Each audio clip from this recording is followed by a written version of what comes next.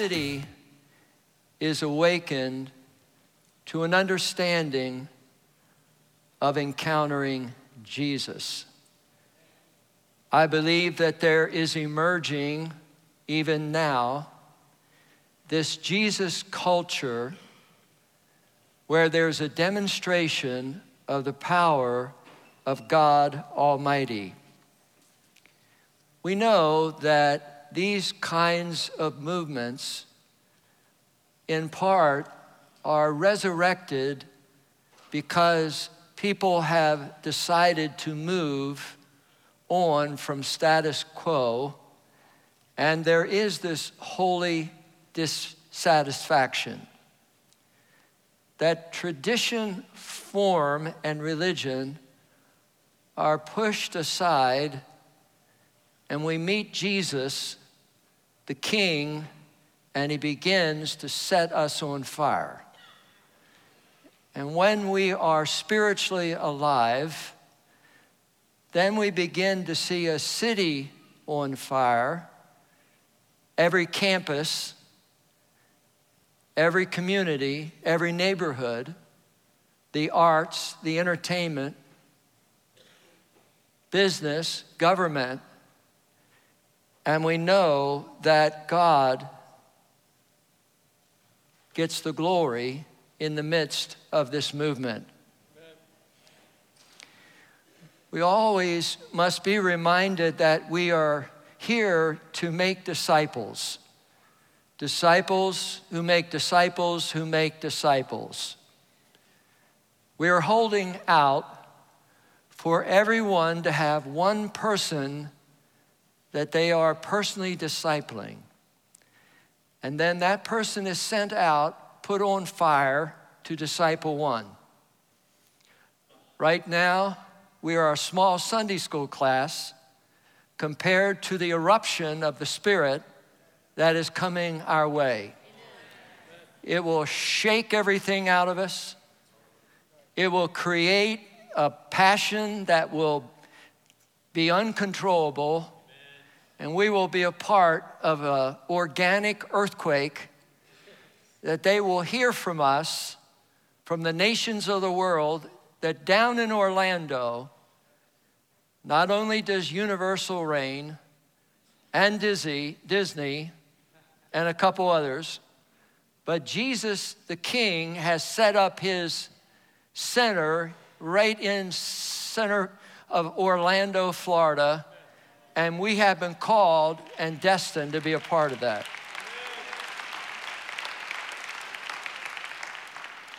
Now we know that the greatest obstacle to any real move of the Holy Spirit is evil. And evil constantly is perpetrated by an enemy. And he is always enticing you and me to sin. His strategy is always leading us into temptations. Temptations are not sin, but they can be the entryway going into a path of sin. We know in the beginning pages of the Bible, we are introduced to this cryptic, hyper-intelligent snake. We learn later in Revelation chapter 12, verse 9, that this hyper-intelligent snake is Satan himself. And he is after you, he is after me, and his job description is to wreck your life. And whatever God has planned for us, to obliterate it so we live in ordinary, boring, useless, visionless life. And he began his movement. The Bible says here in chapter 3, Satan, the chief of the rebellion, shows up, and the girl here mentioned as Eve, she and this guy Adam had been created in the image of God. They were under the covenant of blessing. In fact, they were signs of the dominion of God. They had dominion to such an extent that the Bible says they even had dominion over that which crawled on the ground. And they were placed in this magnificent place called Eden. And it was luxurious. They probably had a good house there, 10-bedroom house. I mean, this was a incredible place to be. And I don't know where Eve was, whether she just finished lunch, was walking around in this God-infested, beautiful Eden, gorgeous. And in the midst of her day, on one day, at one moment, the Bible says that this snake, I'm not sure how an animal speaks, but this snake shows up, and this girl, Eve, is able to hear what he says. And in chapter 3, verse 1, it says, "Now the serpent was more crafty than any of the wild animals the Lord God had made. He said to the woman," did God really say, "You must not eat from any tree in the garden"? And here's the specter of subtly inculcating the girl Eve with mistrust. Did he say this? And this girl that has everything, all right, created in the image of God, all of a sudden is shaken. Rather than say, "Get behind me, Satan. Snake, go back to your wherever you go." Rather than that, she does what we never should do, and that is to have dialogue with the thoughts the evil one is putting in our mind and get on his reasoning track. And she somehow wants to kind of clarify what God said, as if he is an intelligent learner. You still here?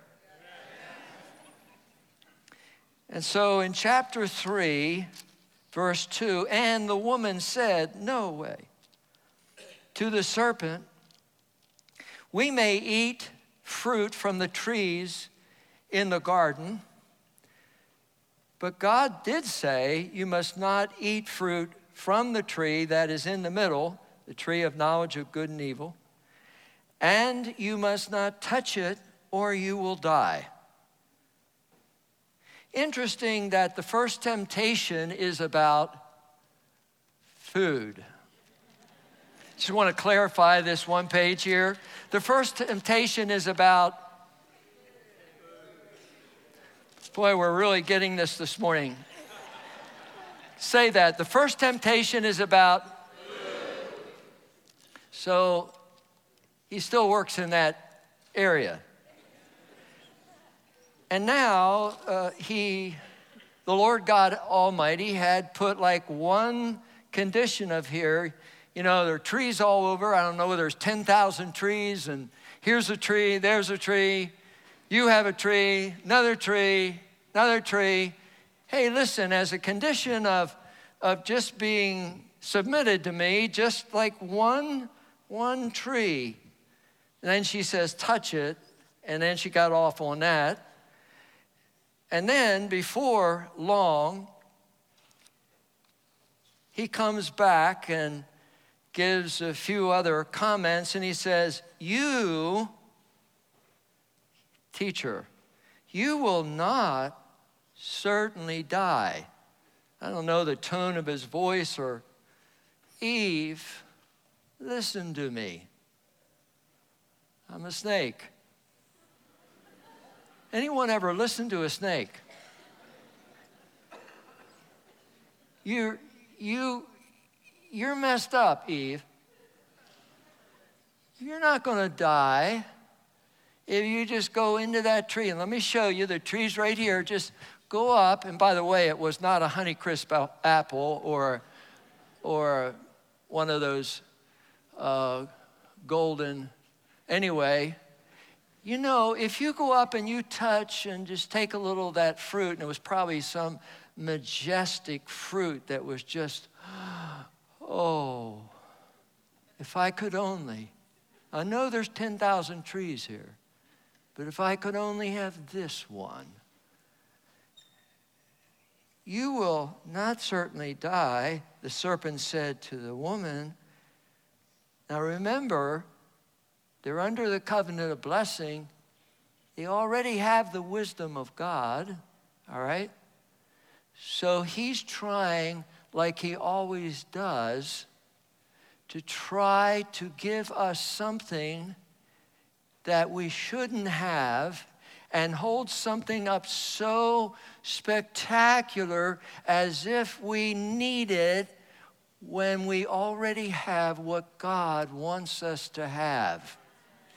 And remember, the guy here is Satan, and he is a liar. Like liar, liar, like liar, liar. Well, he's going to be on fire soon. And it's going to be more than that. And the Bible says in John chapter 8, verse 44, he is the father of lies. In other words, he's the original person that came up with the concept of lying. And he traffics in lies, and then he throws a little bit of truth in there because their eyes would be open. They would know right and wrong, but they would not know it as God. And what he is holding out here in verse 5, for God knows when you eat it with your eyes, you'll be open, you'll be like God. Now, what is he pulling off? Remember Isaiah chapter 28 and Isaiah chapter 14. Remember that Lucifer was in heaven as this incredible angel. He was the worship leader of the heavenly host. And one day he concocted a thought in his mind that he wanted to go up and he wanted to ascend and be like God, or be God. And God looked one look at that and said, Lucifer, you know what? Nice try. Get out of here. And he was sent to the earth with some of his comrades, a third of the angel guys that agreed with him. And so he now is trying to pull on Eve what he tried to pull on God, that if you somehow do this, I mean like go to this tree and just take some fruit, that you will be God. Like the New Age movement, we are all gods. You're a God, I'm a God, me a God, you a God, we're all gods. Nonsense. You're sinners that need Jesus. No gods.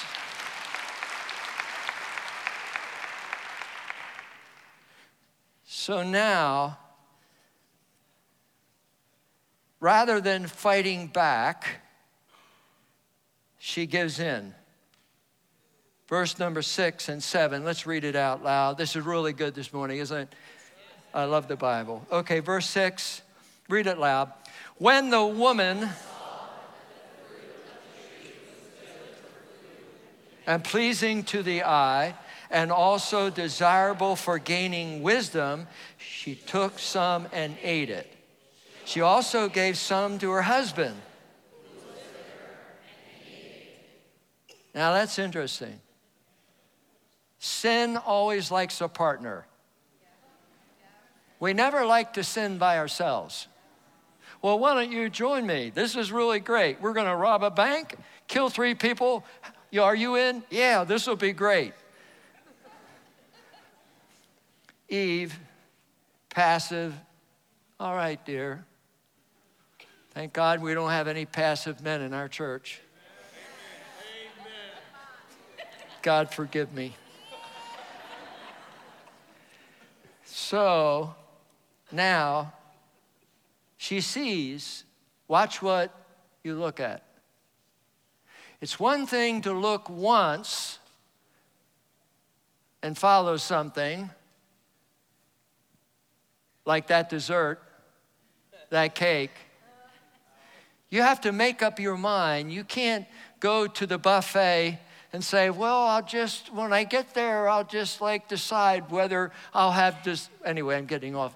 Anyway, so you have to make up your mind and watch your eyes, because this all began, and it had to do in part with her eyes, and she was affected by what she saw, and because of that, she leads the way for this momentum and this incredible destruction of the human race by giving in to temptation.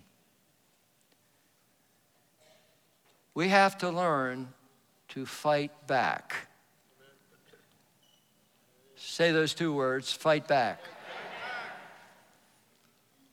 Don't wait an hour, don't wait a day. When it comes, know who you are. Why did Eve fall? Why did Adam fall? At the core of their fall is the fact they forgot who they were. They didn't know their identity. They were created in the image of God. And you and I, who have come to follow Jesus, we are created in the image of God. We are under the covenant of blessing. And the Bible says that we are forgiven of our sins. And the book of Romans talks about that we are justified by faith. Now we have been made righteous, so our sins are not only forgiven, but now I am made righteous exactly the way Jesus is. And when I know who I am, and I have to tell myself regularly, when I'm not feeling whatever I'm feeling, you are the righteousness of God in Christ Jesus, Alex. Hold your head up. Don't let the enemy intimidate you. Don't let him tell you who you are. You don't look at your past sins. You don't dust off your past sins, because you no longer have CGS. You have been changed. You're not trafficking in CGS. And CGS is what the enemy wants you to have. And he wants us to live in the realm of CGS. That means that he filters and infiltrates our life with condemnation, guilt, and shame. When we become born-again believers, we cross off CGS as we know in the Bible. And now we change the meanings of CGS, that in the middle, now we're under grace, not guilt. Now we confess our sin, and then we are saved by Jesus, and now we have been translated as a new person because we have the new CGS. I don't allow the enemy to put me down. I don't believe in condemnation. The Bible says in Romans chapter 8, verse 1, there is therefore now no condemnation to those who are in Christ. Now, then it says, who do not walk according to the flesh, my old nature. I'm dead to my old nature. However, if I get into sin, it gives Satan the right to push CGS on me, and I walk in condemnation. There's every reason for us to get up every morning and say, now wait a minute, I'm the righteousness of God in Christ Jesus. I have been cleansed. Hallelujah. My sins are gone. I'm a free kid. I got God in my heart, and I'm a killer for God. I destroy the enemy. I take him out. I've been given all authority according to Luke chapter 10, verse 19, that I've been given authority over all the evil powers, and that when the enemy comes with temptation, I turn around and say, Satan, the power of the blood is against you. Back up. Sometimes you got to say it out loud. Sometimes you got to get up out of your seat and begin to fight back. And no matter how ruthless he is, we take him out in the name of Jesus. In the name of Jesus. Come on, give the Lord praise.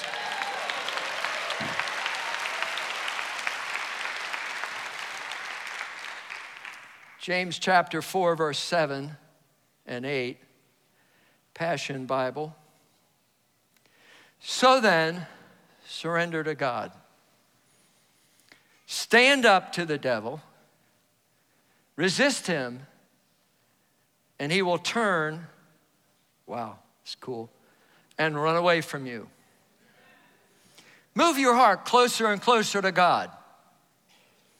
He'll come even closer to you. Make sure you cleanse your life. One of the few times in the whole Bible where Christians are called you sinners. We're always called saints. Always called saints. Exception. I guess these people were so messed up. You sinners. And keep your heart, say it with me, and keep your heart. Say it louder. Keep. I used to think that I resist you, as we just said. However, there are other aspects of resisting.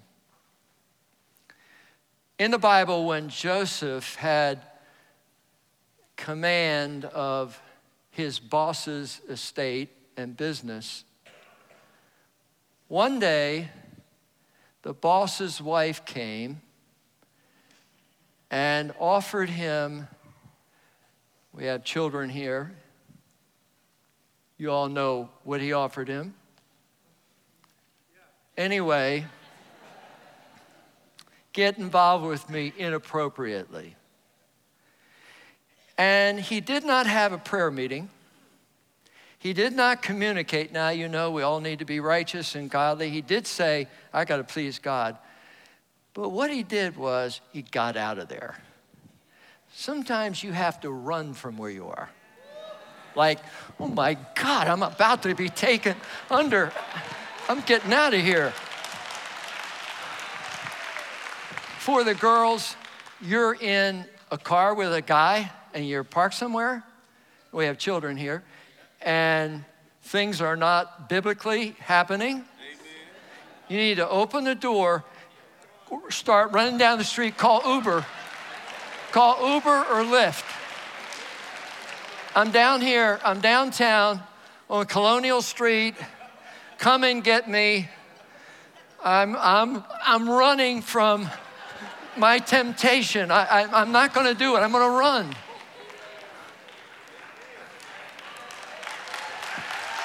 Run. Well, that feels good. I get my exercise today. Some people need to run from a relationship you're in. You're in the wrong relationship. Don't talk it through. Just say, hey, Jack, I'm done. I'm going God's way, and you don't need to go God's way because you don't want to. Your call. I respect your decision. I'm out.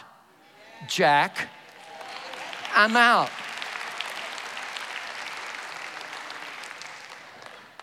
Getting off my notes here. He says here you have to resist, and he will turn and run away. I like the deal here of get closer.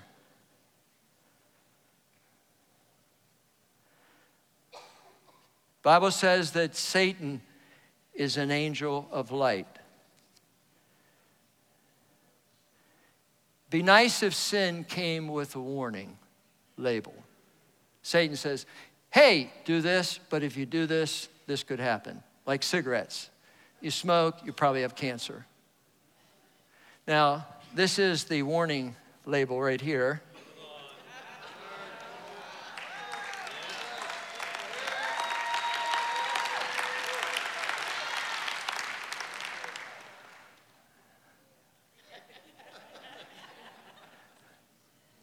A familiar one-liner here. This is profound. The wages of sin is death. That's a warning label. Doesn't mean you'll fall over that moment and die. Just means that you walk around dead. Dead men walking. Spiritually dead. Why is it people in some of the most expensive communities in the cities of America are on cocaine?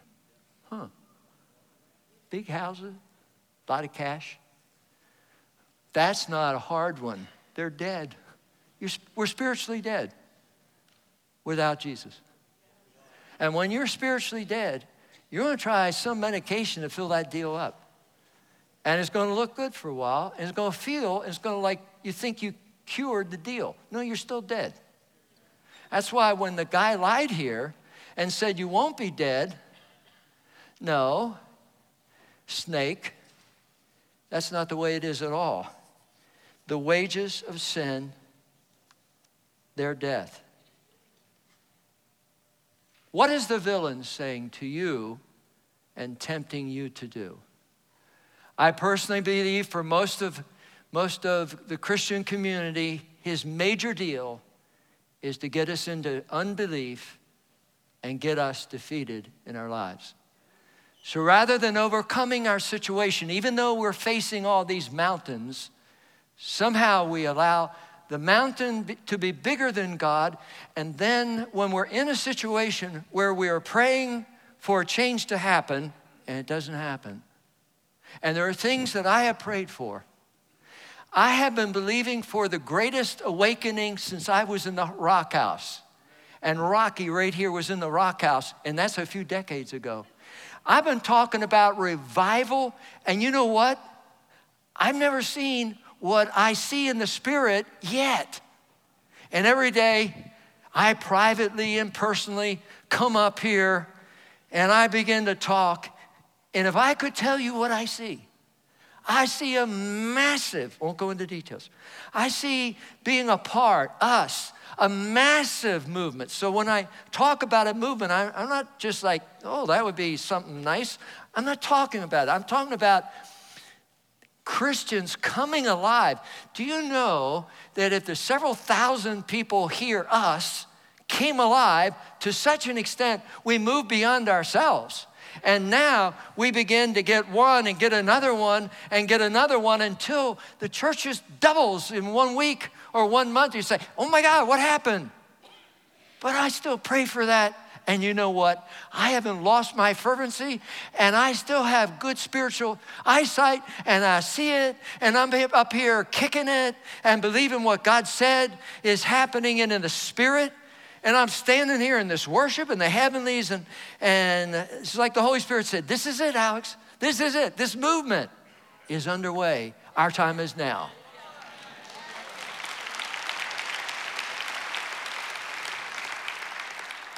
We have to believe that God is able to do what we cannot even see. I do believe that the greatest temptation is not all these specific ones. There's one bigger than that. And you have to step back and see what that temptation is, because it's not whether I'm going to drink that cocktail or that cocktail. No. And the temptation that you have and I have is to do our thing, to do our will, to do what we want to do. It happened to a guy, his name was Jonah. One day God shows up to Jonah. Jonah, I want you to head out to Nineveh. I want you to go up and down the streets, and I want you to say, repent, repent, repent. And if they don't, I'm going to wipe the deal out. Thought about that for a while, went to Joppa, went to Tarshish. And then God has a way of getting our attention when we think we're in charge. You ever thought you were in charge? Yeah, kind of like strut. Yeah, and you know, Jack, we're going to do this, and Bob, we're going to do this, and we're going to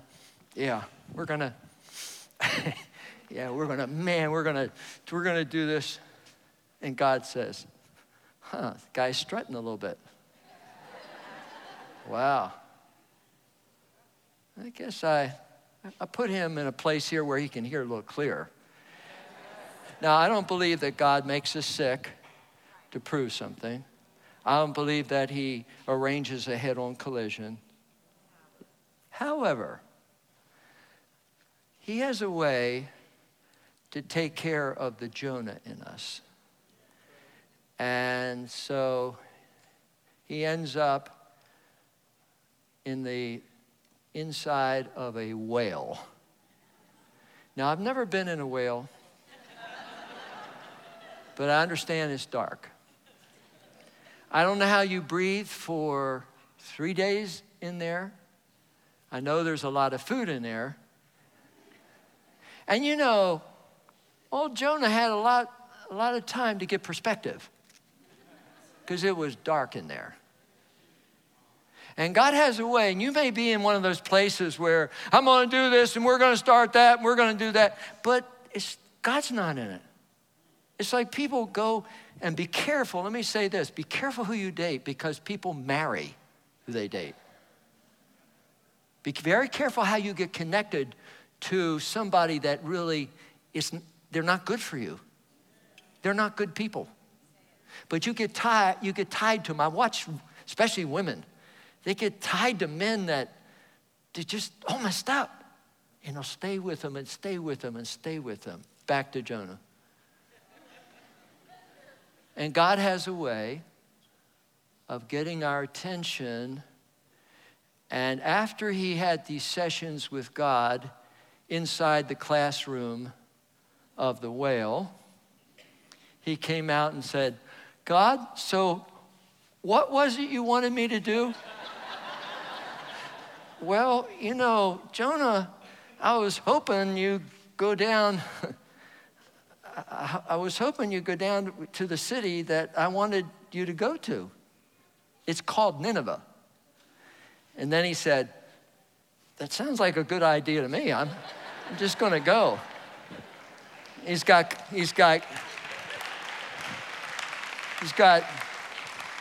seaweed and 4 or 5 fish all over him. And he's like, maybe God's way is easier. Are you out of God's will? Are you about to marry a person you shouldn't marry? Are you in a job that God hadn't called you to be in? I was in business. I loved it. And big money. I wanted to be a millionaire. And I like to close big deals and fly here and there. And then one God says, I want you to be in the ministry deal. Oh, God. Like church? And this is terrible. Is this being taped? I don't know. I had the sense that most Christians are non-thinking and they're crazy. I don't believe that now. Is there anyone has ever had that thought? Help me a little bit. Okay. Thank you, Bob Ellis. There's 3 people here. Expunge that from the records here.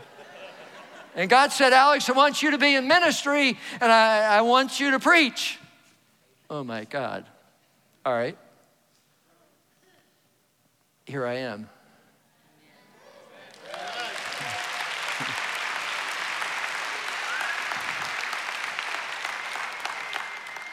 You see, God wants to work in whatever circumstance we're in and to do something great. I've been asking God to take me in a place I've never been before. This week, I'm sitting in my chair. It's early in the morning, and I'm reading this chapter 59 of Psalms.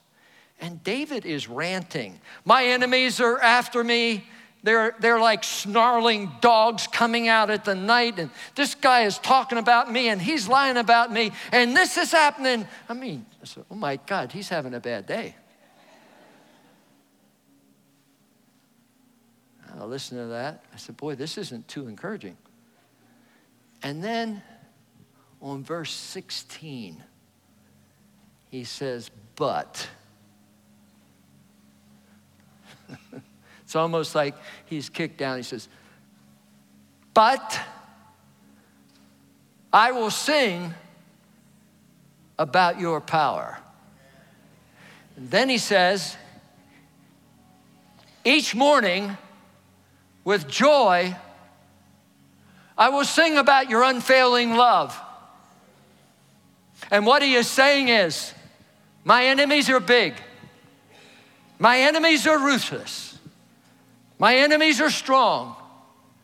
My enemies want to take me out. They're like snarling dogs coming after me. But what he is saying, I'm going to sing my way through this. I'm going to sing my way through these enemies that are trying to take me out. And each morning, I was getting ready. I was singing in the Spirit, hallelujah. Tomorrow morning, I'm going to shock Judy. She's going to say, well, he's always quiet in his chair. And I'm going to say, hallelujah, hallelujah, I praise you, Lord. I sing to you, Lord. Okay, I'm not going to be in the choir, okay. But when you begin to sing, and you begin to sing, you're singing about one that is greater than your enemy. And I don't know whether your enemy is fear, your enemy is sickness, your enemy is disease, your enemy is some kind of boredom in your life, and you begin to sing. And when you begin to sing, you actually are proclaiming and you're announcing that he is bigger than your enemy. Hallelujah, hallelujah. Sometimes we just have to step out and we have to begin to bless the Lord. We have to step out and in our circumstance begin to exalt his name and to sing hallelujah. In a few minutes, we're going to take communion. I don't know what happened to the 9 o'clock service. Those people absolutely went crazy. Maybe you haven't opened your mouth in this service. Often we have people who are Catholic, Presbyterian, whatever it is, they're not accustomed to raising your hands. And sometimes they go like this. I watch them like, oh, praise God, hallelujah. Well, it's all right. The Bible says you can raise your hands. We raise our hands at a football game. Why? Well, we're just celebrating that our team is good. Well, around here, we use our hands not only at a football game, but we raise them. We begin to say, I'm gonna sing a hallelujah. I'm gonna raise a hallelujah. I'm gonna ask no one to leave. We're gonna have communion in a moment. But I'm gonna suggest that you sing your way out of what is trying to take you out. Be dead, live dead to your old nature. Be alive to Christ. And let's believe that strongholds will be broken. Heaviness has to go. Everything that's coming against us. And I'm believing a healing will happen. We're gonna praise, hit it. Let's sing it. We're gonna raise our voices. We're gonna raise our voices. Keep the lights on. Hallelujah. No one leave for a minute. Sing it together.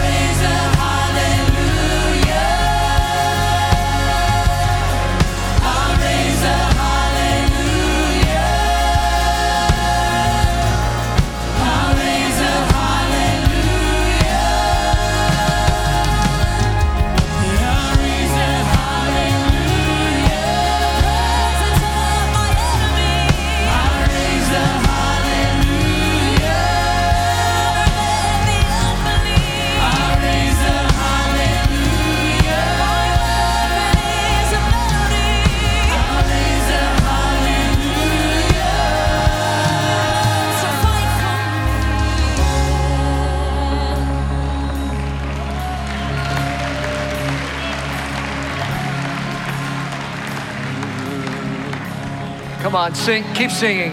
Come on, let's break something here today. Come on, let's break some things. Keep singing, keep singing, keep singing, keep singing, keep singing. Hallelujah, hallelujah. Let's lift our voices. Lift our voices. Keep going.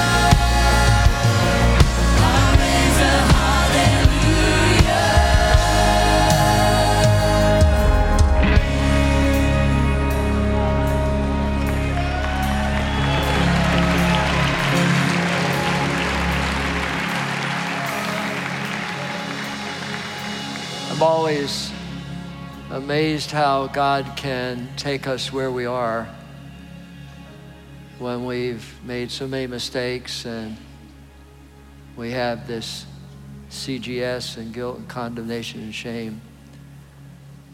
And yet Christ can forgive and make us just a new person. And It's interesting, you follow that story there, that God came looking for the girl Eve and the guy Adam. Even in their shame, he was on it. Several weeks ago on a Wednesday night, there was a young man that came. You recall, we mentioned the story. He had some drugs and just totally gave his life to Christ. And then he went back to work, and his co-workers saw a change in his life. And it so happened that one of his co-workers was his drug supplier. And so on Wednesday night, Pastor Kenneth was preaching, gave an altar call, and so the drug supplier came up and gave his life to Christ. And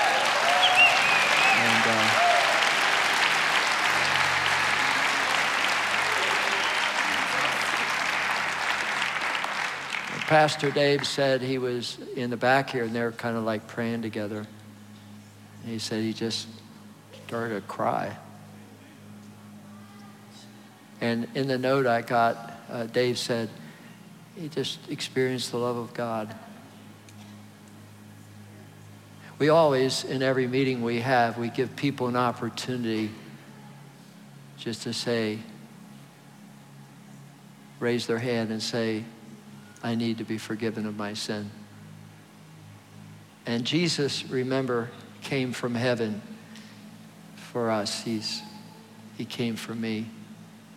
He came for every person. And there are no clauses like, if you've done this can't happen. It doesn't matter what the sin is. God doesn't say, now what did you do? He knows. And I've watched over the years, and a lot of people that are standing right here in this room, I watched them come in,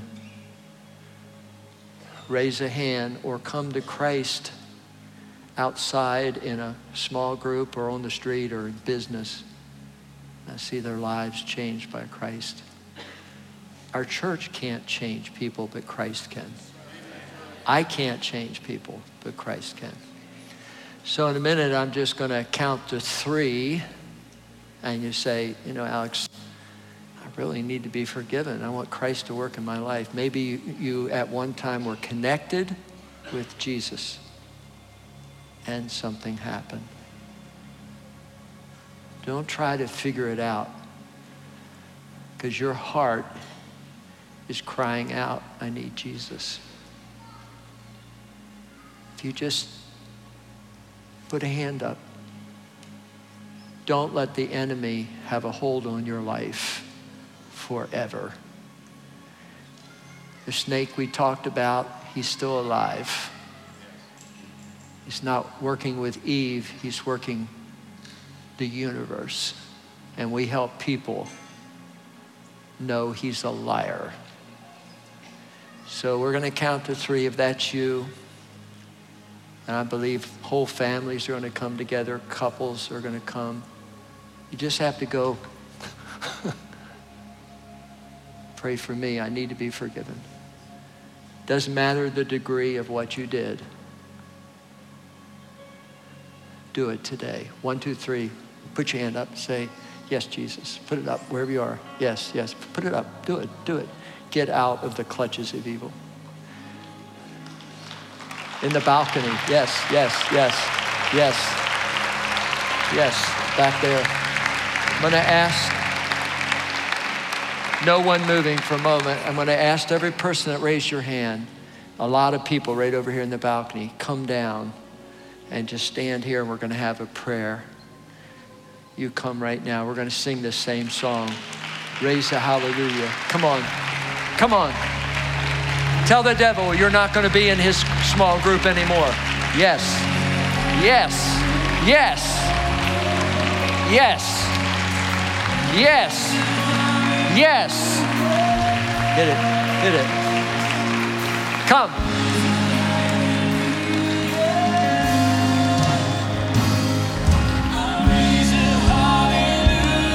Come on. Yes. Come on. Come on.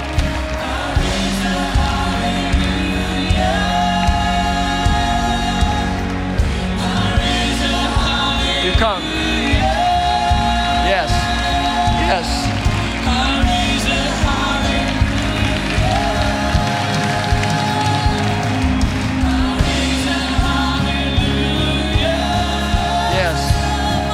Yes, come on, come on. Come on, come on. God bless you. Good call. Come on. Good job. Good job. Come on.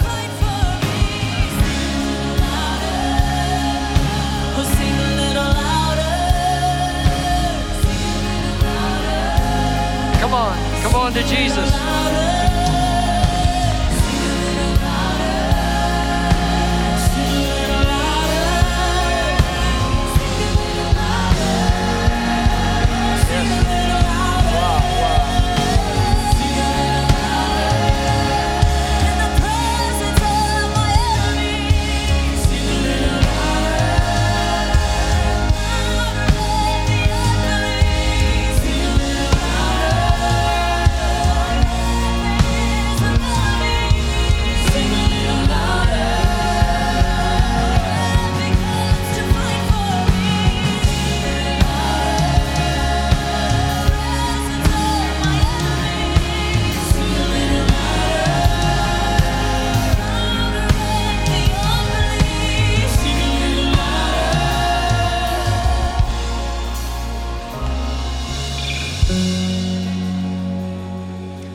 My wife has been hugging you all as you stand here. Look up for a moment. We're not talking about how bad you've been, but how good Jesus is. And we come to Christ not for just simply behavior modification. Christ doesn't begin with me getting better. He begins with my heart. And this is the greatest decision you've made in your life, because you're giving your life to Jesus. If you open your heart and pray this prayer, let Jesus come close to you, Jesus. And then, as we saw, these people up here go public and they declare through water baptism that they are dead to their old life and they've been resurrected with Christ. It's a great, powerful, obedient experience of crushing the enemy's powers. So we're going to pray this prayer, and then Pastor Dave is here, and we have a lot of our friends here. We're going to just go here to the side for 5 minutes. We're going to give you something. And this is great. Is this family? Is this really great? Wow.